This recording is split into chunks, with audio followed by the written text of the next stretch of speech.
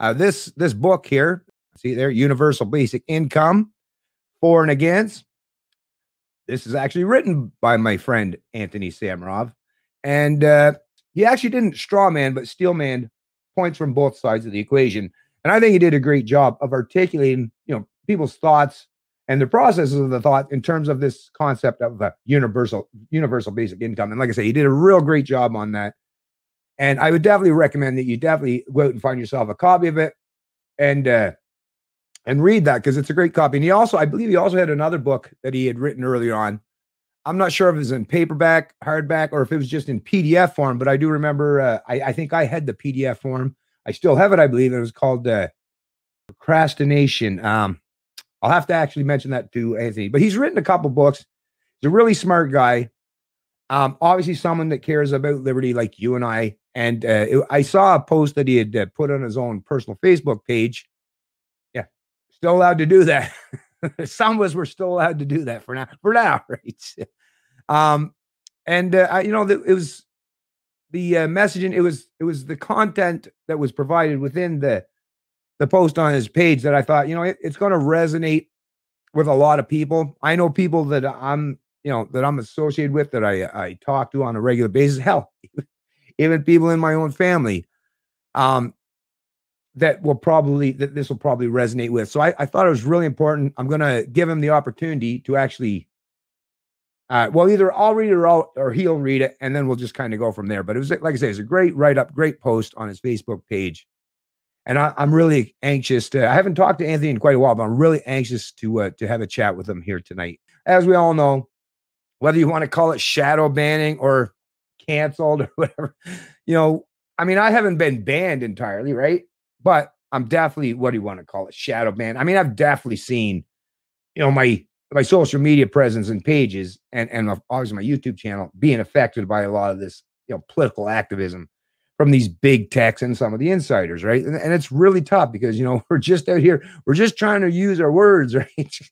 Remember when you were kids and your parents like, use your words? Well, we're trying to use our words, but the authoritarians, the collectivists among us keep preventing us from being able to use our words, right? And they don't even want to talk to us, right?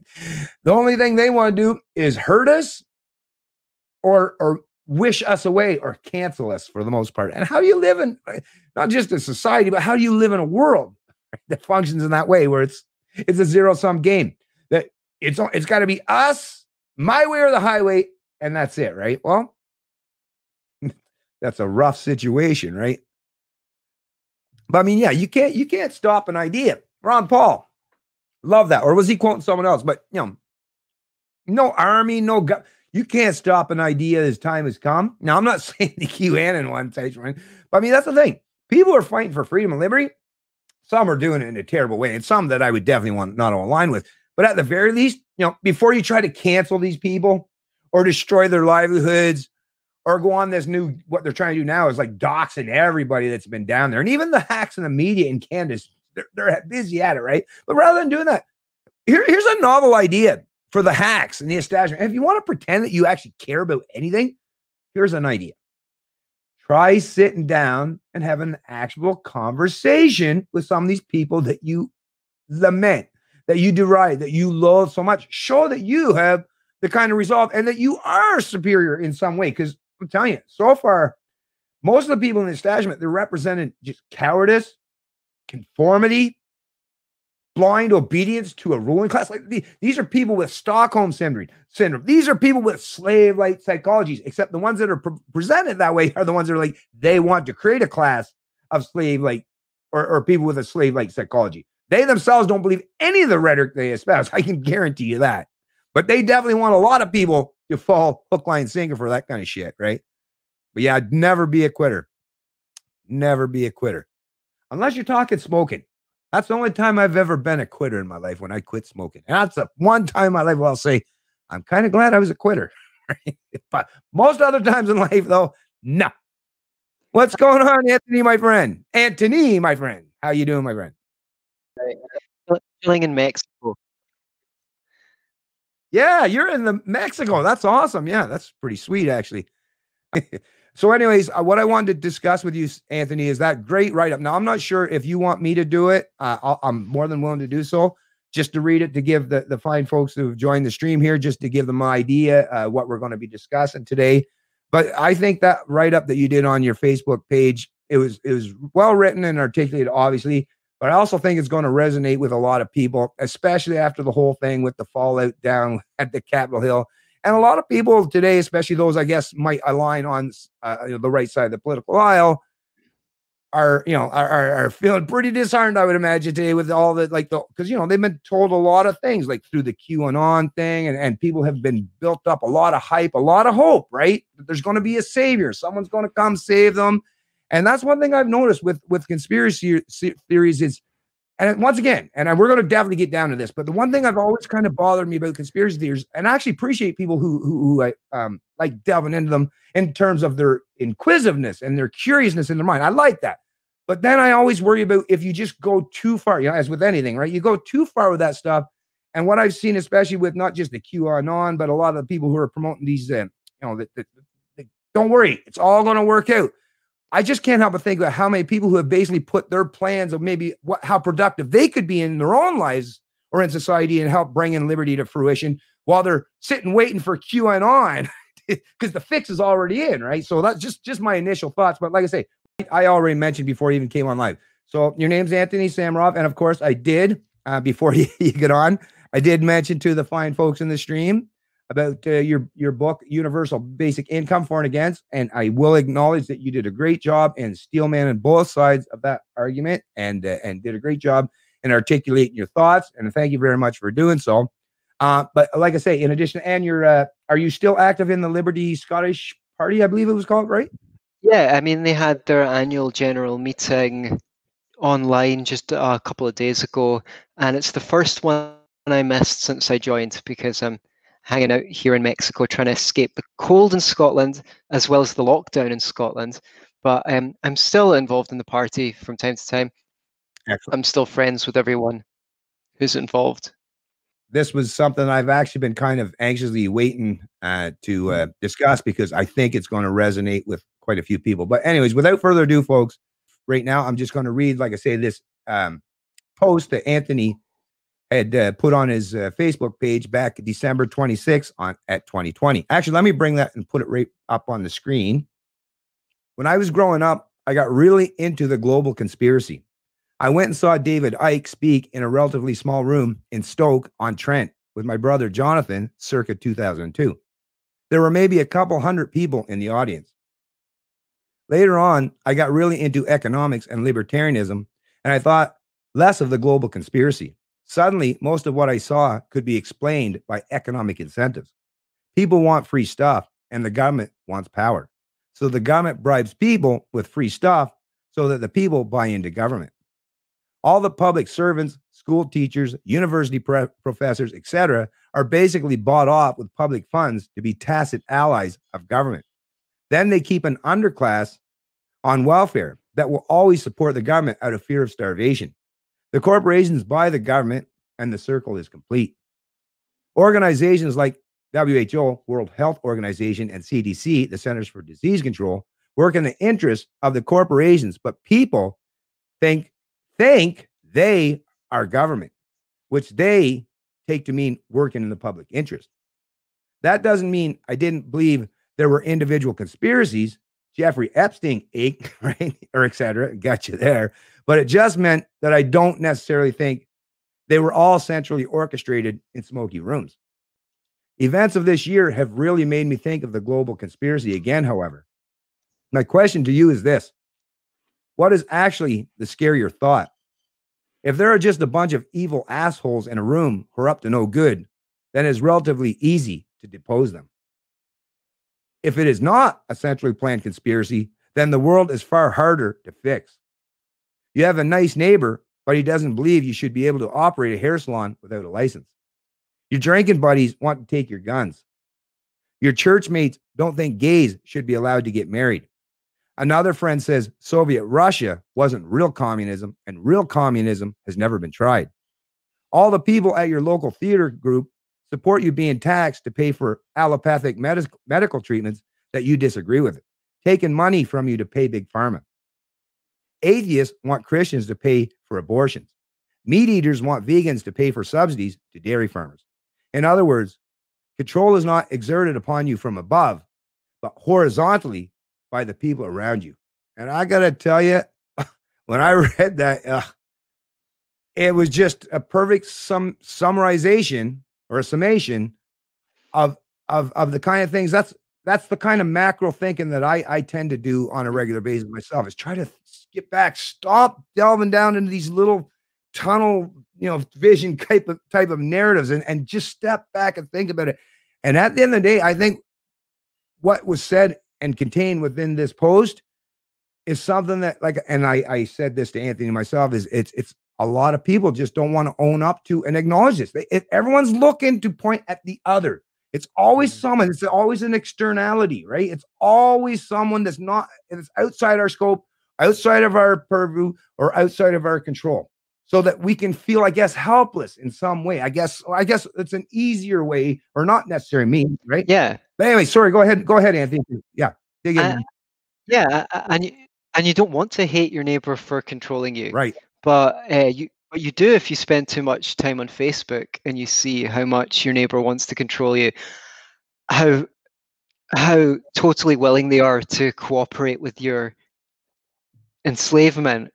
You start hating these people. Like you think they're, everyone goes on Facebook and they get in a rage because they think you are the person, that is destroying the world. They think, if you're on our side, they think you're a neoliberal. If you're on our side, you think they're a statist. But that's a scary world to live in, because I can just reiterate what I said. If it was just a small group of a-holes, then you just get rid of the a-holes. This is much more scary, because people don't change their minds most of the time. You present people with evidence, and nine times out of 10 they double down in their position. So it's not what really scares me is not a global conspiracy, which may or may not exist. What really scares me is the fact that my neighbor, when exposed to more information, doesn't go, oh, that's interesting, I hadn't seen it that way, or I hadn't thought of that, or I didn't know that. That changes everything. It's very, very difficult to get people to be open-minded to new ideas, even when the evidence is overwhelming in your favor. The last thing people want to do is change their opinion. That's what really scares me. Yeah. Well, I think we all know one very important, and I would imagine aspect of that I think most people would reflect on, because we've all had to deal with it in our life, is it is difficult. I've had to deal with it. I'm sure Anthony has had to deal with this as well. It's difficult when you've believed something for so long, for an extended period of time in your life. It is really, really difficult to have that capacity and willingness to actually bring new thoughts or new ideas in your head and actually challenge your own preconceived notions and premises. It's a tough deal, right? Because on the other side of that is not just the unknown, but the fear that the world that you lived in this whole time wasn't even properly reflective. And that can have a really negative effect on all of our psychology, right?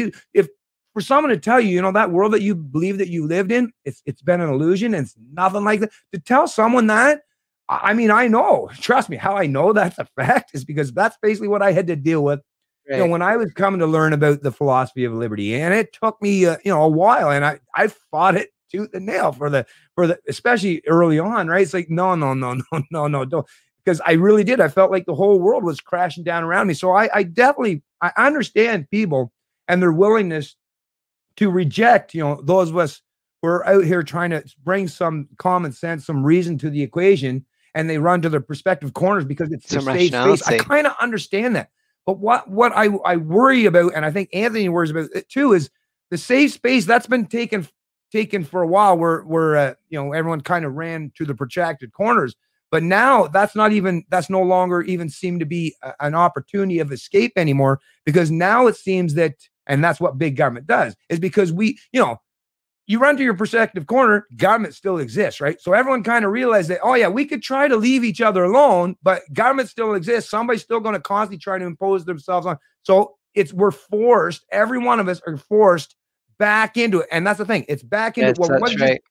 Right. So it's either, so to me, if we got to be forced back into the political realm, then shouldn't we take advantage of, rather than using force, which is what government is, let's just use the bully pulpit as a means to communicate, because that's the only place that we're ever going to be able to, or the only way we're going to find a way to break through our differences and find a way to live peacefully and harmoniously with each other, is to be able to find a way to come together and at least sit across from the table. And until I've ever seen that take place, and I still haven't seen it, and a matter of fact, the divide has gotten further.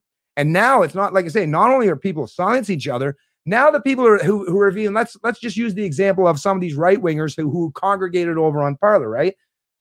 I mean, they're like, I'm tired of the fight. I'm not even saying that everyone should give up and just run to their corners, but let's say that the people who've said, you know what, the fight's too much. I just need to go find my own little place.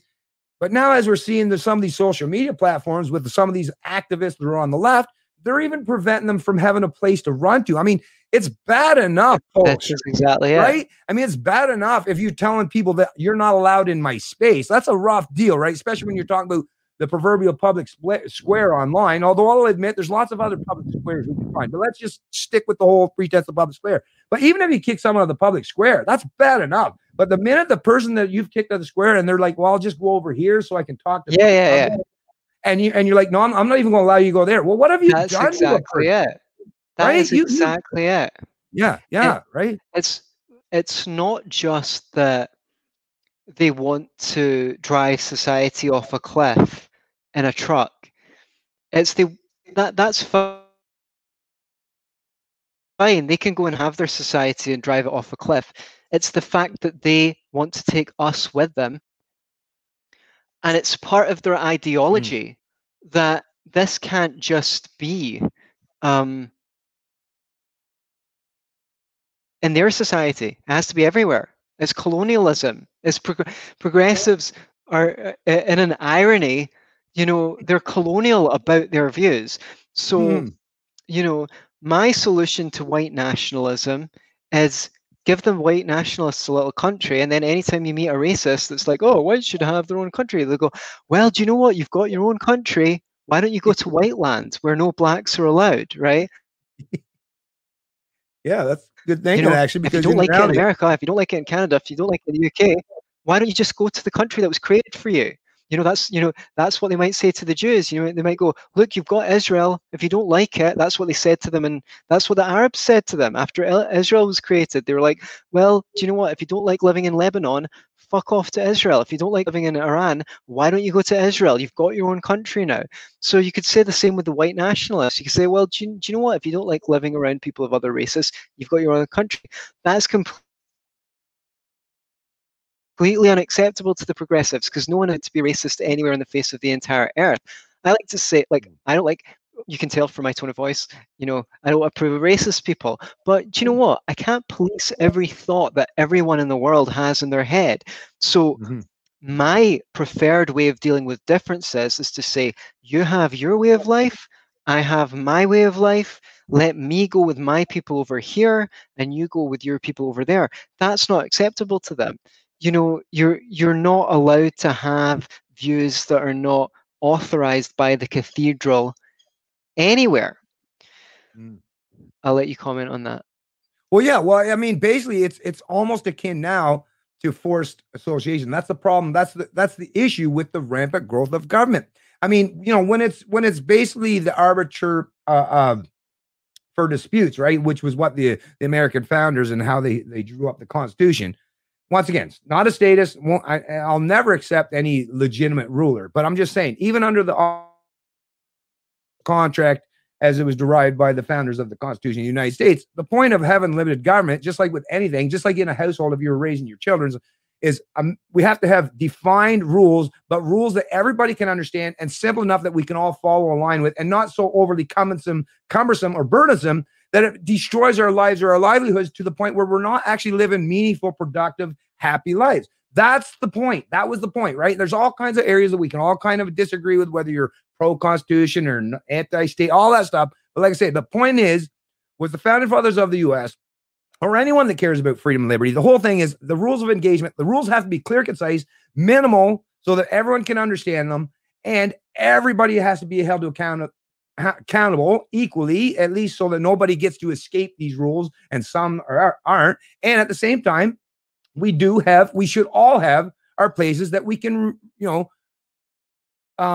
remove ourselves from public discourse or public conversation and have our safe space. Now, usually it's our homes, and usually it's areas of where, there used to even be, think tanks are a big thing, but even now you can't have any place that you can turn or pivot towards, because it's like the inquest or the Stasi, they're just constantly looking. Are people, having conversations that I don't have an ear to? They're just constantly looking. And what it is they, as much as they despise their opponents, at the same time, I think a lot of these people, and it does predominantly seem to be the left these days, they have a love-hate relationship with their right-wing counterparts. They can't stand them, but they know they can't live without them, right? It's so insane, folks. And I made a joke kind of, and I don't mean this to be, negative sexually towards women or anything, but to me, I just use that whole thing. It sounds like that crazy, insane girlfriend. Some of us have had them in the past, right? It's like, she just loves to hate you. She don't want nothing to do with you, but she can't leave you the fuck alone either. Right? So I don't know. What do you do in that situation, in that circumstance, right? You can't talk to them. You can't run away from them. And the only thing you have left at that point in time is, obviously something that we don't ever want to have to deal with, is just force that person out of your life, by using force, right? And that's the thing. But the beauty of freedom of association and having government limited in scope, it means that we don't have to worry about when you have minimal government and the only intervention it has in society is when actual genuine crimes take place.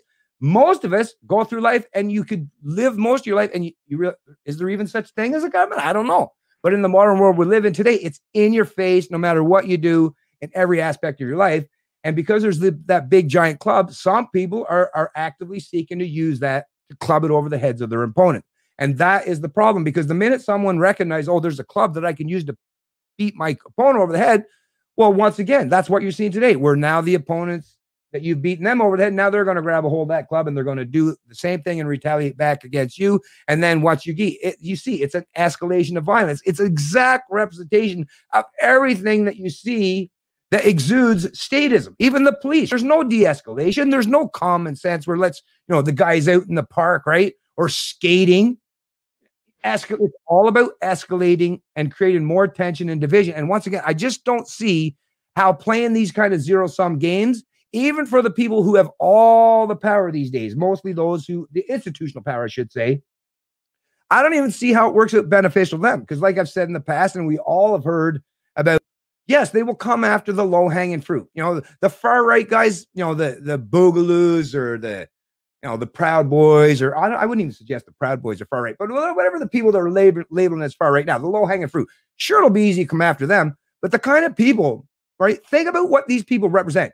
Do you really feel safe around these people? Because they're willing to attack anyone that has the slightest disagreement with them. Are you really so sure that you're going to agree with them for the rest of your life on everything and all points? Because if you don't, then that just means that you're just further down the line in terms of when they come for you. Yeah, that's very true. And the more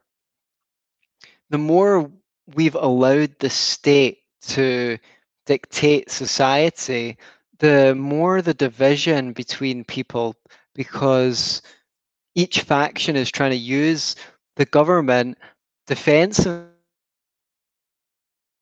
but also to push their way of life on each other. So democracy was meant to be this thing that creates coherence, because everyone gets a vote and every voice is counted. And this is, a silly idea.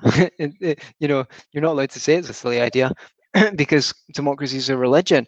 But the thing is, I don't want my neighbor's decision to count as much as my surgeon's decision when it comes to medical matters. And I don't want I don't want some layperson to fix my plumbing or my electrics. I want an expert. And what you're doing with democracy is you're giving people who don't have a clue what they're talking about the same say as people who do know what they're talking about. Yeah. Not only that, you're giving like we have this expression in uh, that we know in the corporate sector when someone has a conflict of interest, when oh, you can't be a member of that board because you stand to gain from that business, or you can't donate to that cause Right. because that you can't take a contract from that cause because you've donated to it. What about the conflict of interest of people voting on things where they can get a profit from extracting the income of other people? That's a conflict of interest. So, if they're really serious about this conflict of interest things, anyone who works from the government, whether you're a public sector worker or you're a politician, or if your income comes from the government, then technically you shouldn't get a vote because it's a conflict of interest. You're just going to vote yourself more money. That's what they say about the corporate sector. Why don't they?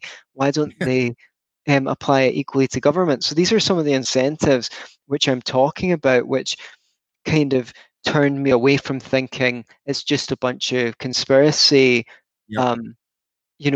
a bunch of people in a dark room, because these incentives are very real and they have a very real influence on the course of elections, because people are voting their ideology and voting their interests. They don't understand economics, they don't understand political philosophy, but they do understand standing to gain from something, and they're not going to vote, they're not likely to vote for a party that they don't think serves their own interests. Yeah. Well, that to me, that's really what it comes down to in the day. And I've hammered away at that aspect of it too, is it's incentive. And once again, what I want to do, and I'm glad you brought it right back around to that, because I really want to stick focused on the whole conspiracy theory thing and the cabal. Because like I say, I personally, my right now, my heart is going to, and I've felt this too, even for some of the people on the left who feel disenfranchised with the system and some of the insanity they've put themselves through and the craziness.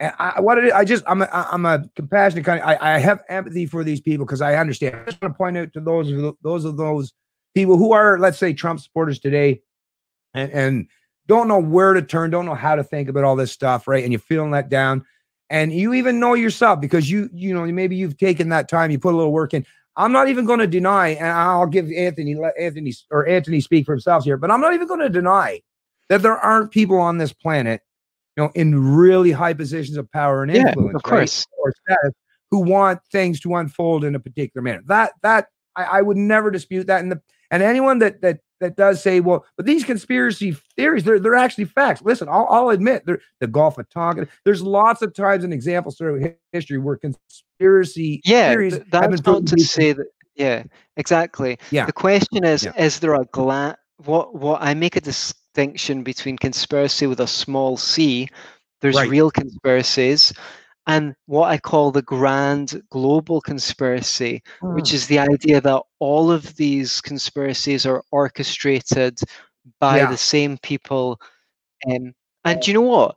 That could be true. I'm just saying the economic incentives are enough to explain the world, actually. It's not true. necessary for there to be a global conspiracy. And even if there is a global conspiracy, who is keeping that global conspiracy in place? It's people with bad ideas who stand to gain from who stand to gain from using the force of the state to shove their way of life down your throat by using the ballot paper. Yeah, actually, before I continue on there, Anthony, I just wanted to mention too, because I had a couple fine folks that have donated. I just wanted to see what they had in there. Fraser McBurney, $10. Live streaming is the way to go. We are living draconian times. If you live in Hamilton, consider joining us at our Hugs Over Mask Freedom Rally, 12 noon in front of City Hall. Refreshments provided. Well, thank you, Fraser McBurney, for announcing that, and I'll definitely leave that up there for a little bit there for people to take notice of, because I'm definitely in massive appreciation, and I definitely support those of you who are out there, because as you're seeing time and time again, the people out there fighting for freedom, you're getting targeted, right? And they're coming after you hardcore in this country. They're sending out, giving people $1,000+ multiple $1,000 fines for doing nothing more than standing in defiance against these draconian measures. And like I say, I know it's difficult, and I know you folks are going through hard times, but keep up the fight, be wise, be prudent. Make sure make sure you're here for the long run, right? Don't be martyrs. Don't do anything stupid. Make sure, but yeah, definitely at least show that you are at least some kind of a force for good, because the people that are sitting on the sidelines, they definitely need to see that. And I like to say, thanks, Fraser, for bringing that up. And then one last one here real quick there, Mr. G. Rich, $10. I may not agree with what a person has to say, but I will fight to the death for the right to say. And I'm right with you there, G. Rich. And I'm sure Anthony is as well. Is yes, I might not agree. As a matter of fact, I don't mind having disagreements. As a matter of fact, I some of the great, most engaging conversations I had were with people that I had a disagreement with.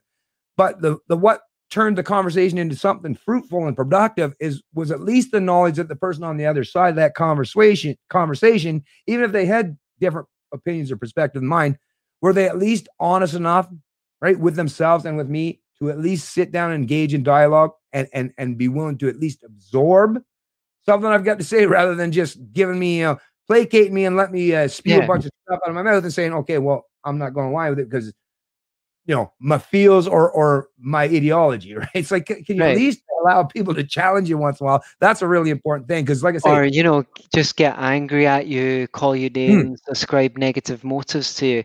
It's like, if someone's actually willing to be receptive, listen to what you have to say and consider your arguments, then you can have a fruitful conversation. Yeah. Well, the other thing too, when we're talking about the conspiracy theory too, with all this is, and like I say, this is really, really good stuff and really important. And I hope some of the people that'll end up watching this will take some good information from this. Is once again, back to even what I was saying earlier on. I mean, I get it, folks. I get it. It sounds, and even if it's a reality, like Anthony was even saying earlier, even if it's a reality, even if there is a cabal, right? What good for you or I? What good for us in our own immediate family, our own immediate community, in our own little plot on this planet?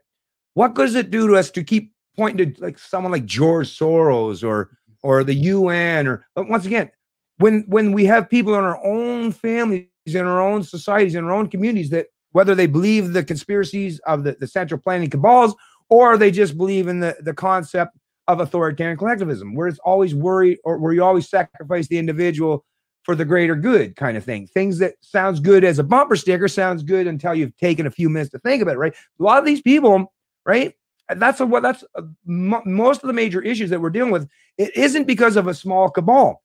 It's because a lot of the people that were, family members, friends, coworkers, neighbors, is they haven't been properly educated and informed about some of these very important concepts as it pertains to liberty. Why? Because they went through the same kind of indoctrination system that the rest of it had, and maybe they weren't proactive. Maybe there wasn't something that happened to them in their life. Now, I know me, there was some that happened in my life that put me on this course. Luckily for me, I happen to be inquisitive and have this kind of predisposition to kind of lead me down this path, but there was no guarantee this was ever going to happen.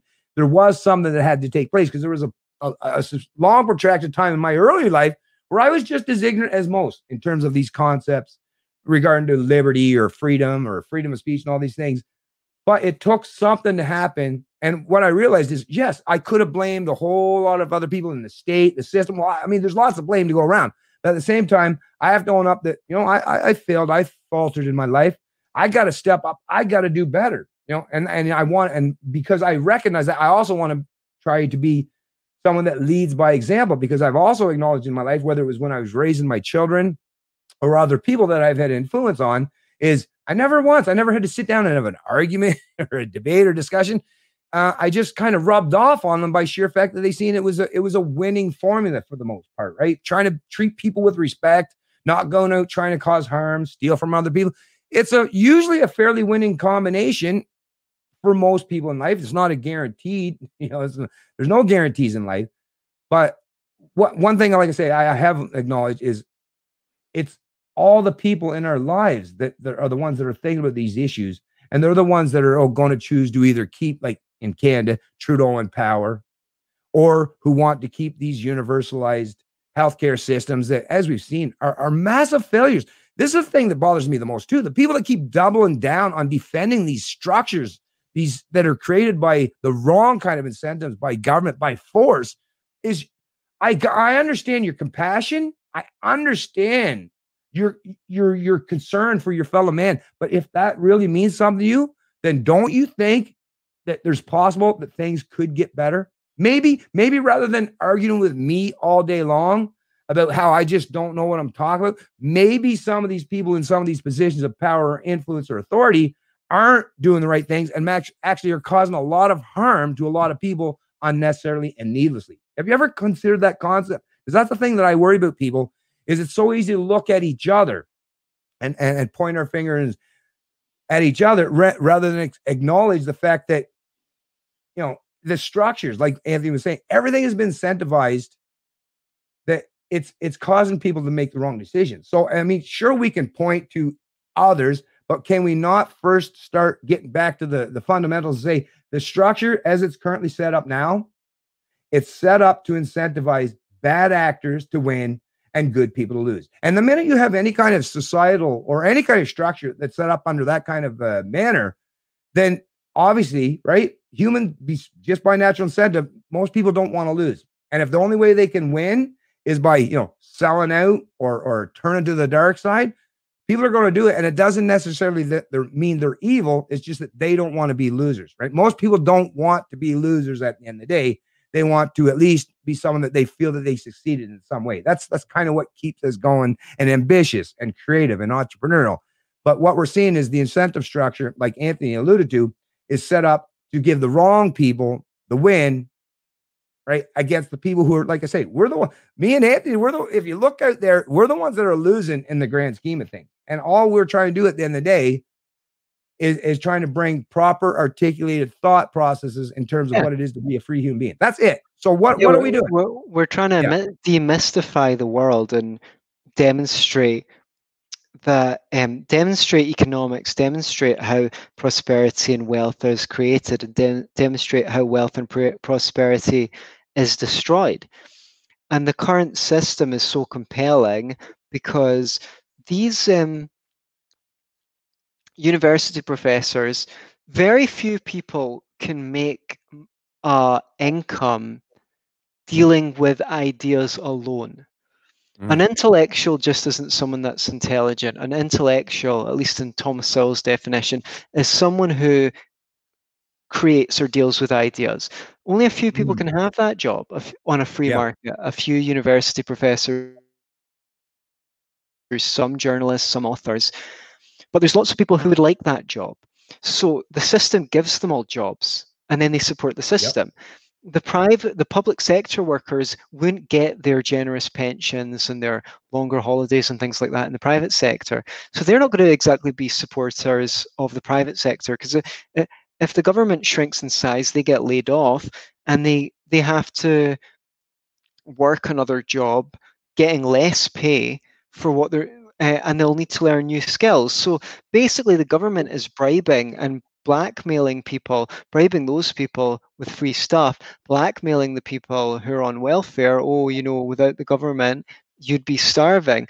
They don't say that, but everyone knows, and they get to rage and say, oh, the government has made my unemployment form more complicated and they're making it hard for me to claim my benefits, or the government's oppressing me, when they, you know, they don't realize actually it's a privilege to live in a country where the government will give you anything, because for most of history it didn't, you know, but that's that's seen as a right, not as a privilege. So, but those people are then, because the more people, when the state was small, only a few people could be dependent on the state. Now people have such a high income, in historical terms, you can tax them 40, 50, 60% and they still feel comfortable. That would be impossible in the past. So more and more and more people are dependent on the state, and every person who's dependent on the state then becomes bought off essentially to support the system. So that's the incentive structure. That's why you don't really need a conspiracy theory to keep this in place, because so many people's income depends on it. And the thing is, all of those people who are, say, working in ideas, who wouldn't be on a free market, or working in the public sector, not only do people who are working in the private sector have to pay more tax to pay for them, But there's a second way that that makes all of society more impoverished, because on a free market, they would be producing goods and services that increase people's standards of living, because there is more goods and services that increases the supply. The law of supply and demand is the more stuff there is, the cheaper that stuff is. So everyone would be richer in the grand scheme of things. Yeah. Well, once again, and this term keeps coming up, and it's the most important thing. And I think we really need to hammer home on this. It is incentive. And every one of us, I guarantee everyone, even in this chat here today, you've got someone in your own personal life, in your family, someone that's close to you that can't stand you for the sheer fact that you just want to be. I know myself. I'll just say, hey, listen, rather than throw anyone else under the bus, let me just use myself here. I have people in my family. I growing up, before all this stuff, and to this day, I would hope that these people, well, I was under the pretense, right, that we're all family. I mean, we all are. But ever since all this stuff, and I became active in terms of learning about politics and philosophy and all these things, and the more I learned, the more I grew, the more knowledge I attained. And I was, chomping at the bit and trying. And the first thing that you want to test these things out on are people in your immediate surrounding, right? You don't jump online, right? And start, I'm just learning about this. Yeah. But once again, what I realized real early on is like, damn, even people in my life, and I'm not saying they're all necessarily bad or inherently bad in any way, right? Because I don't remember them as that kind of people, but through the incentive structure of government, and that's the thing, there's so many occupations, I'll just speak for Canada, that you have no choice but to function for government. You either work for government or you can't be employed in particular fields. And especially if you're in the social sciences or in the healthcare fields, right? Or education. You're working for government in Canada, and that's all there is to it. And that's a sad, sorry state of affair, because I would like to think if we had such thing as private market competition in those fields, I would like to think that maybe the people in my family, because I will recognize and acknowledge that, especially my aunts that are doctors and nurses and such, and teachers, really, and I know them to be really intelligent, or at least competent in their fields. So in a private market setting, matter of fact, I probably expect that they would be compensated even more so. Oh yeah, for what they bring to the table. This is a really good point. This is a really good point, actually, because I was just staying in America for 6 weeks, and I asked one of my friends, something about someone's. I can't remember what the context was, but she says, "Oh, she'll do well because she's a nurse," right? What she meant was that woman is a nurse, so she's got a high income.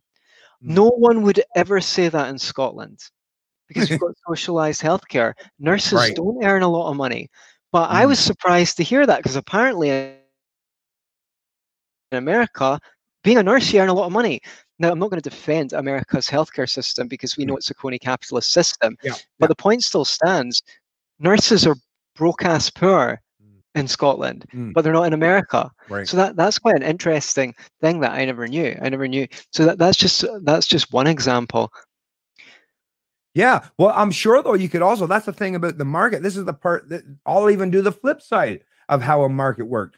Why? Because I'm never about misinterpreting or misrepresenting my views. I just want to lay things out as honest and clear and concise as I can. So under a free market scenario or setting, there are lots of people, right? For every example of people that you just brought up, or people like I just brought up in my own family, who would be compensated at a higher rate in a private market setting, there's also the flip side where there may be some who would even be paid much less because they're incompetent as hell, right? But that's probably a good thing, because that's, once again, now that's the proper kind of incentive. Yeah, maybe they'll learn some new maybe they'll learn some new skills, and they won't be incompetent, and then they'll have more self-esteem because they know that they're providing more value.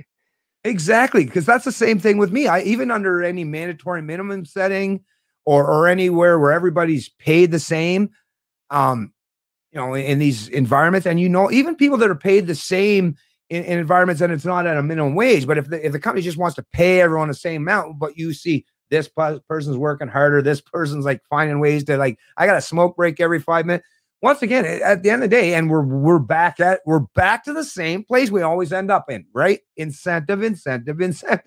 And once again, we have to acknowledge the incentive structure is completely upside down and backwards in terms of if you want to properly reward people who are either competent, hardworking, ethical, moral in their. That's the thing, and that's the thing when it comes down to today with the ethical and the moral implication. And this is one thing with me and my economic brain, just like Anthony, I've tried. It's like, how the hell can we monetize? If we can figure out how to monetize, morality, then we've got the corner of the market here soon. But I at this point in time, like I say, it's so far, it's escaped us, but it's something that we're all working towards, though, because I mean, once again, to properly incentivize people to do the right thing, then there has to. It doesn't necessarily always have to come with economic incentives. It could be even social incentives, as far as I'm concerned. But at the end of the day, when people talk about economics, and I'll just point this out, and then I'll tie this back to Anthony. Economics isn't solely, people look at when they say economics. Oh, this guy just cares about money or greed. Let me tell you, money in its proper state is just a representation of a value, right? Of a value of your labor, of your productivity, of what you produce and provide in society. So anyone that tries to undermine or undercut economics or try to pretend that your social life isn't tied intrinsically to economics, well, then once again, you just don't understand the concept of value. Just because we translate some values into things that we call currencies, right? Or money, properly would be money, although nowadays it's mostly currencies, but that is a value. It's a value. And once we're just like today in the economic realm and the social realm, the values are all placed in the wrong areas. The values we're seeing today is, if you rat out your neighbor, right? If you cause lots of pain and harm to lots of people, you will be incentivized, you will be praised and applauded. If you just want to speak reasonably and sensible, talk logically to other people and find a way to find some semblance of agreement where we could be peacefully cohabiting. No, because you're just privileged, Bennett. That's the only reason that's why you're saying. Yeah. That's what they say. Oh, I got that recently on Facebook. Oh, my views are just. I was actually thinking about. Yeah, I was actually thinking about all that privilege I had for the last couple of months of 2020 there before I got laid off from my construction job in asphalt. While I was out there working around that 300-degree asphalt all day, shoveling, fucking running the rollers and all. Yeah, I was thinking about all that privilege that I had. Yeah, because I'm clearly a captain of industry. I'm on the. If only I was on the payroll of the Koch brothers. They could give me a nice salary at a think tank. That would be great. But yeah, so the thing is, it's been popular to psychologize conspiracy theories and say, these articles come out saying inside the weird world of conspiracy theories and stuff like that. But it's one thing to say that someone's like. Explaining someone's motives for believing what they believe doesn't say whether it's true or not. So, those kinds of articles are a little bit patronizing, and I need to look out for it in my own behavior, because one thing I've noticed is on Facebook or anywhere, whenever you should watch out for this. Whenever you provide someone with information that they don't like, they don't want to hear, the first thing they do. Have you noticed what it is? What's the first thing they always do to dismiss information they don't want to hear? Oh, call you try to demean you in some way. That might be a bit later. Okay. Usually the first thing they do is they just question the source.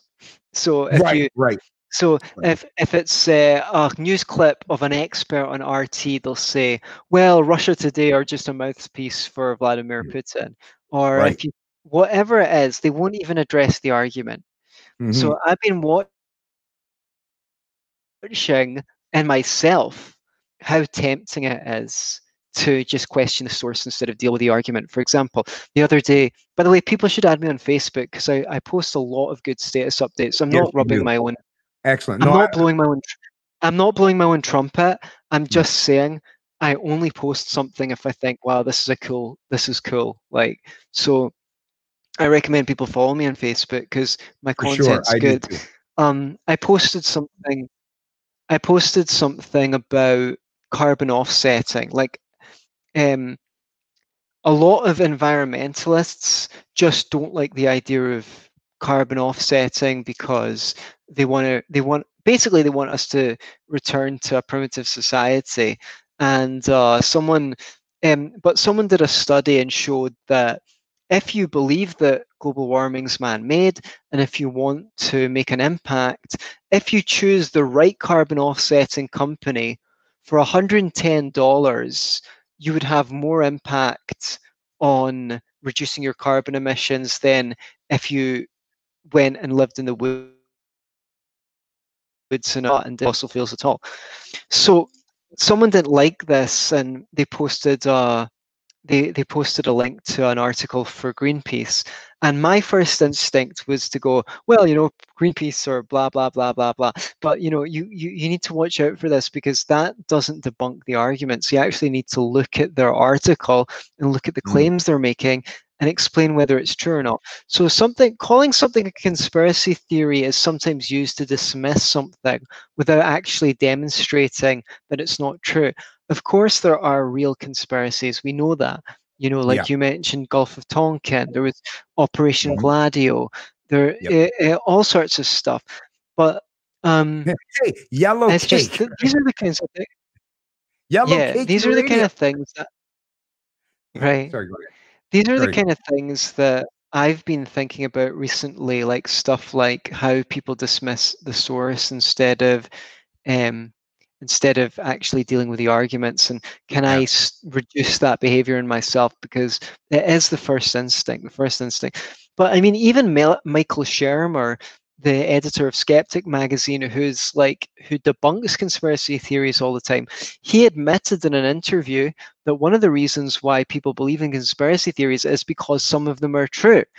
And I Mhm. think that's a huge step because you would not have found someone from the Skeptic Society admitting that some conspiracies are true in 1990. Yeah. You know, That's they, true. they've made a concession. Do you know what I mean? And one of the Yeah. reasons why they've made a concession is because we've got the internet, so people have better access to information. They never would have said, oh well, some of the reasons why people believe in conspiracies is because some of them are true. I remember I remember the documentaries they made, like dealing with David Icke in the early 2000s. Do you know what I mean? They've come along a Yeah. long way. Yeah. Yeah. Well, I just want to mention there, Anthony. I brought up your Facebook page just so the folks that do choose to follow you after watching this stream, so that you'll see that you get the right. Because I know I've even seen myself. You can type in someone's name, and there's all these other fake pages or someone that has the same name as you. So just so you know, folks, this is Anthony's actual Facebook page. So if you definitely want to follow him there, and I 100% recommend it because I would have touted or tooted his own horn for him if he had asked me anyways, because I will say there's a very good reason why me and Anthony are friends, and we've been friends for many years, and since we talked to each other like first time many years ago, is because he's very wise, very articulate, and you can tell he's someone that shares that same kind of compassion, and he's like I guess in a way kind of I guess maybe I'm seeing a little bit of mirror of myself. Is Mm. That's me. Me too. I sit there and I'll think about these things, and when I get an inspired moment and something that sounds like it's worth putting down, that's what I do as well. And then and like I say, that just that one post alone that you put on there. Now I pay attention to a lot of your other posts, not all of them, mind you, because I also spend a lot of time, paying attention to a whole lot of other people. There's only 24 hours a day, but it is posts like that. And people always say to me all the time, well, but what can one man do? Well, one man, whether it's Anthony, me, or anyone else, can write even just one small post, just like this one that he did for this particular post on his Facebook page, that would resonate not just with someone like myself who sees out there that people who are life. This is another thing why I like doing what I do, is because there's probably a lot of people out there who feel the same way that Anthony and I do, and maybe they don't have anyone in their actual own personal lives that they can turn to talk about or hear people discussing these kind of things, right? And that's why I do what I do, so that at the very least, not only can I help educate and inform and enlighten people in terms of some of these other concepts in terms of liberty, but so that, that they can listen and at least feel that there are other people in this world that share the same concerns and who are willing to talk about these things, without being restricted or uncovered. So like I say, I'm reaching out to the people out there. Don't care if you're on the left or the right, to be honest with you. I have no disdain at this point in time. I've spent long enough time playing these fights, these bickering, this back and forth. 10 years I've had to, at this point in time in my life, now it's about, I don't want to do any fighting. I want to do as much as I can to reach out to as many people as humanly possible so that we can find some, because every time I've ever done so, that's one thing I will say right here. Every time I've ever reached out to someone, even someone that they thought that they hated me and disagreed with me vehemently, the minute we've engaged in genuine conversation and they got to know who I really am, not a meme, right? Not a misrepresentation of who I am, but at least get some semblance or some idea who I am by actually engaging in a conversation. It's usually worked out where we walk away amicably, and we respect each other as a consequence of having that conversation. And you know what? That is what needs to take place. Don't be so quick to shut off or silence someone that you might not agree with. Take just one small time frame out of your day, even if it's only for a half hour. Just say, you know what, today, that person in my life that I've constantly disrespected and never gave them a time of day, I'm going to take that time today. Just give them a half hour. I'm just going to bend my ear for a half hour and just let them go, right? You have no idea how much positivity that could possibly bring to that, not just that individual, but how that'll replicate and duplicate itself in a multitude of ways, maybe for maybe thousands of people, just based on that one act alone. Sorry, I know I went on a ramble there. No, that's good. Yeah, I think the thing is, people don't realize that if you really want to, people don't care what you know until they know what you care. They know that you care. So I've been trying to edit my Facebook engagement a little bit and be a little bit less hostile when people disagree with me, and just say, and don't just explain myself at length and say my opinions, because that's so much work apart from anything else. Why am I putting myself in the position of having to justify myself to them?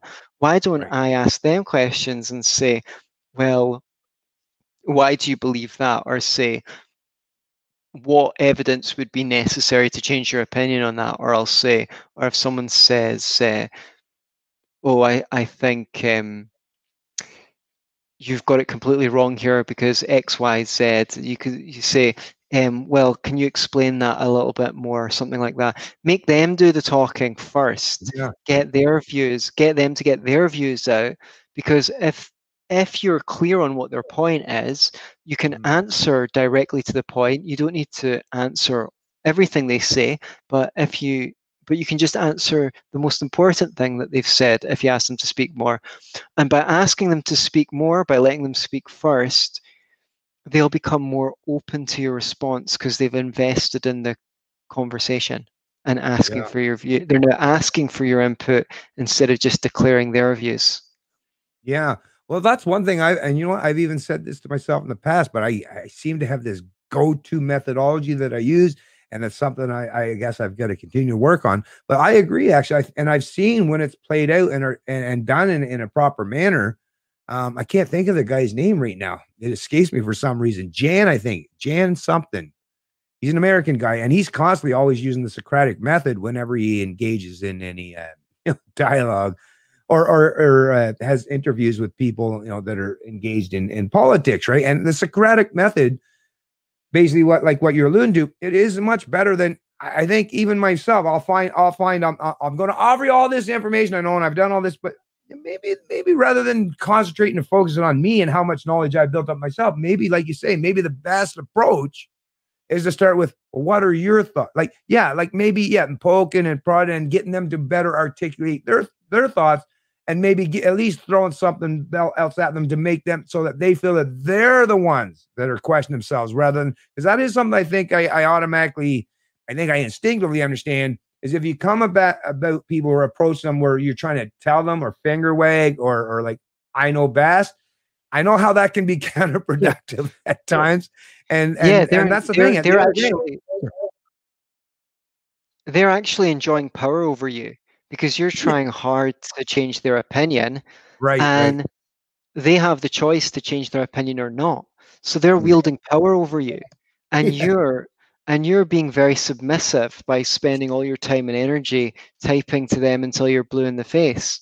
it's true, right? So don't work so hard. Let them do the work. That's true. You know, that's once again, see, it's a smart guy right here because that certainly resonated with me because that does sound like me basically in a nutshell.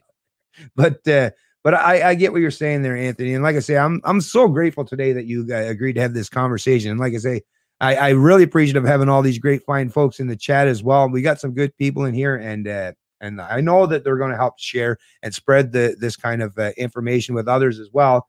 Now I want to mention before I let you go, Anthony, like I say, really appreciate you coming on here today. I know you were busy. I know you even had other interviews prior to this one, and you're probably a busy man already. But I did want to mention to folks, and you know, this is something maybe I might want to consider because there's another guy that I'm friends with in Nova Scotia here. He's joined with the Mises Institute as well, and maybe that's something we'll talk about after the fact, or maybe at another point in time in the future. Is because I see that you're an economic journalist, so you're a contributor.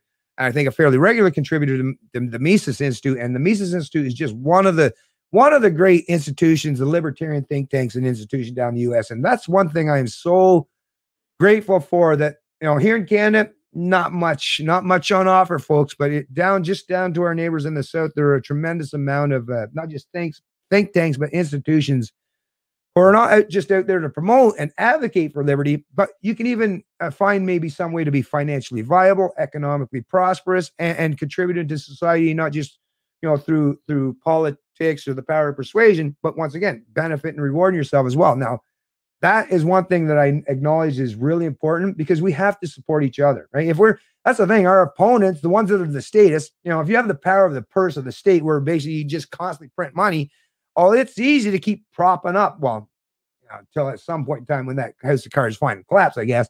But for those of us who are out here battling the Goliath, right? It's like we're pretty good, right? I can function fairly well with one hand, one foot behind my back, but imagine how much better or efficient or proficient I would be if I actually had full use of all of my extremities, right? So that's the thing. We really need to help support each other. And I'm definitely one of those people that I'm getting to the point now.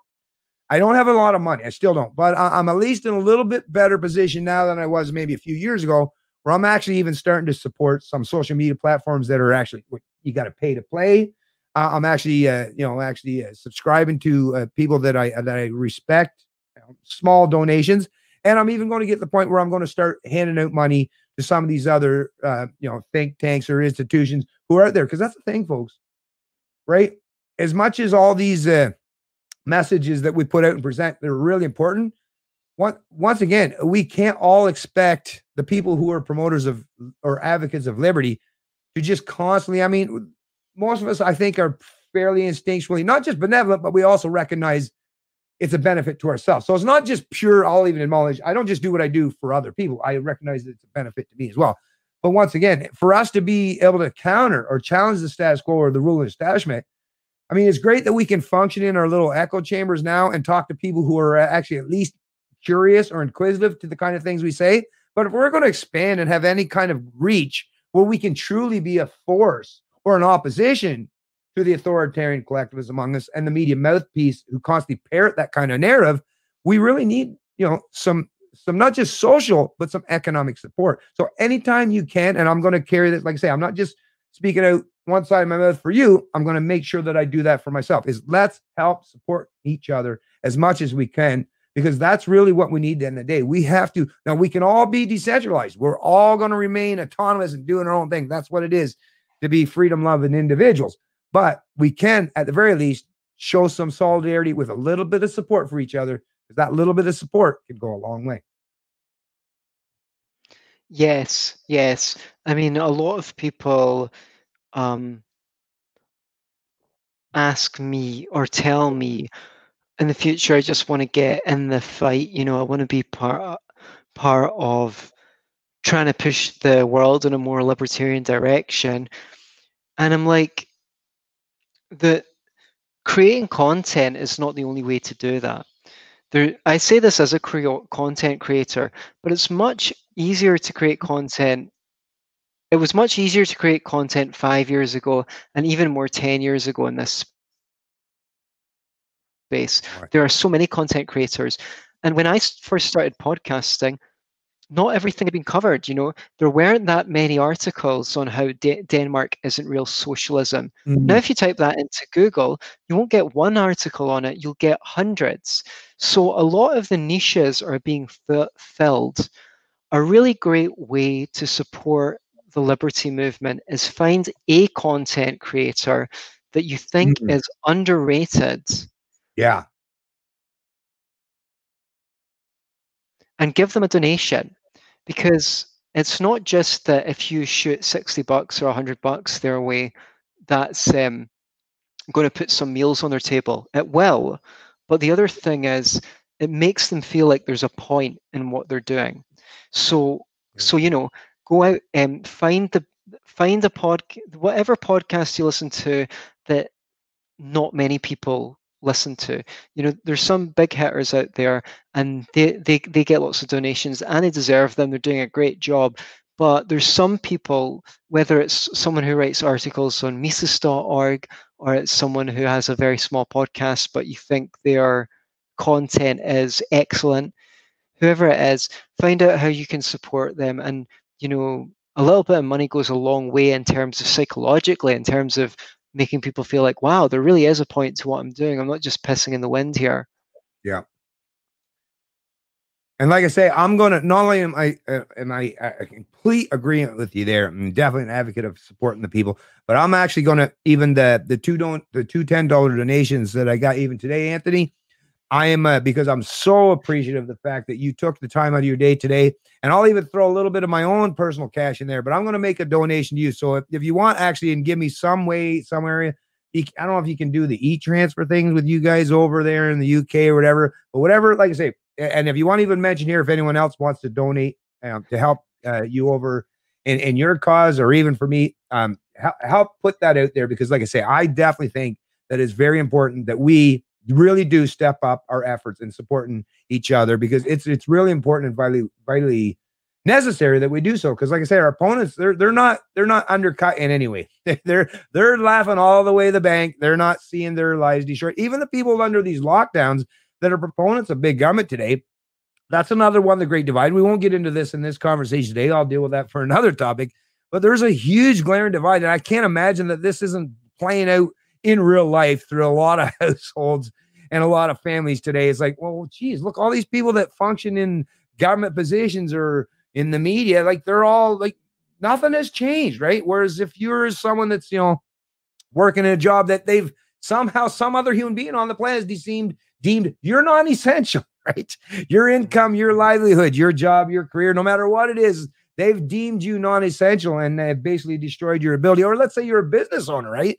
And you're not essential. I mean, I can't even imagine, because I know myself when I built my little small engine business, how much work I put in it.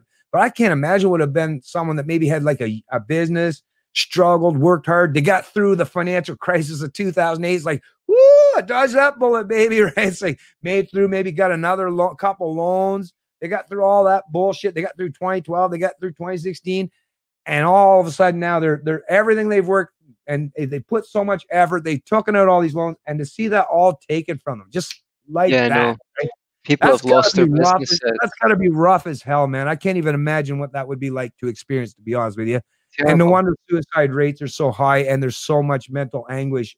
And like I say, my heart bleeds for these people. But like I say, there's going to be a point in time. I mean, let's share the compassion. But once again, at the other side, that's not a compassion alone isn't going to work, folks. I wish it could. I wish I could just feel my way to freedom. I just can't.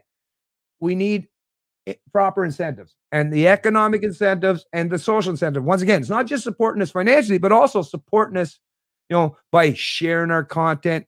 Just give us, like I say, give us the incentive to keep fighting the fight. Because I can't speak for Anthony, but I'll speak for myself. And I've been doing this for 10 years now, and I'm still a fighter. I'm still going to keep up the fight. But I got to tell you, I feel much more ambitious. I've got much more energy and much more zeal when I realized that I at least got a nice little semblance of support behind me that's backing me and is at least in Yeah, that it fight means with a me. lot.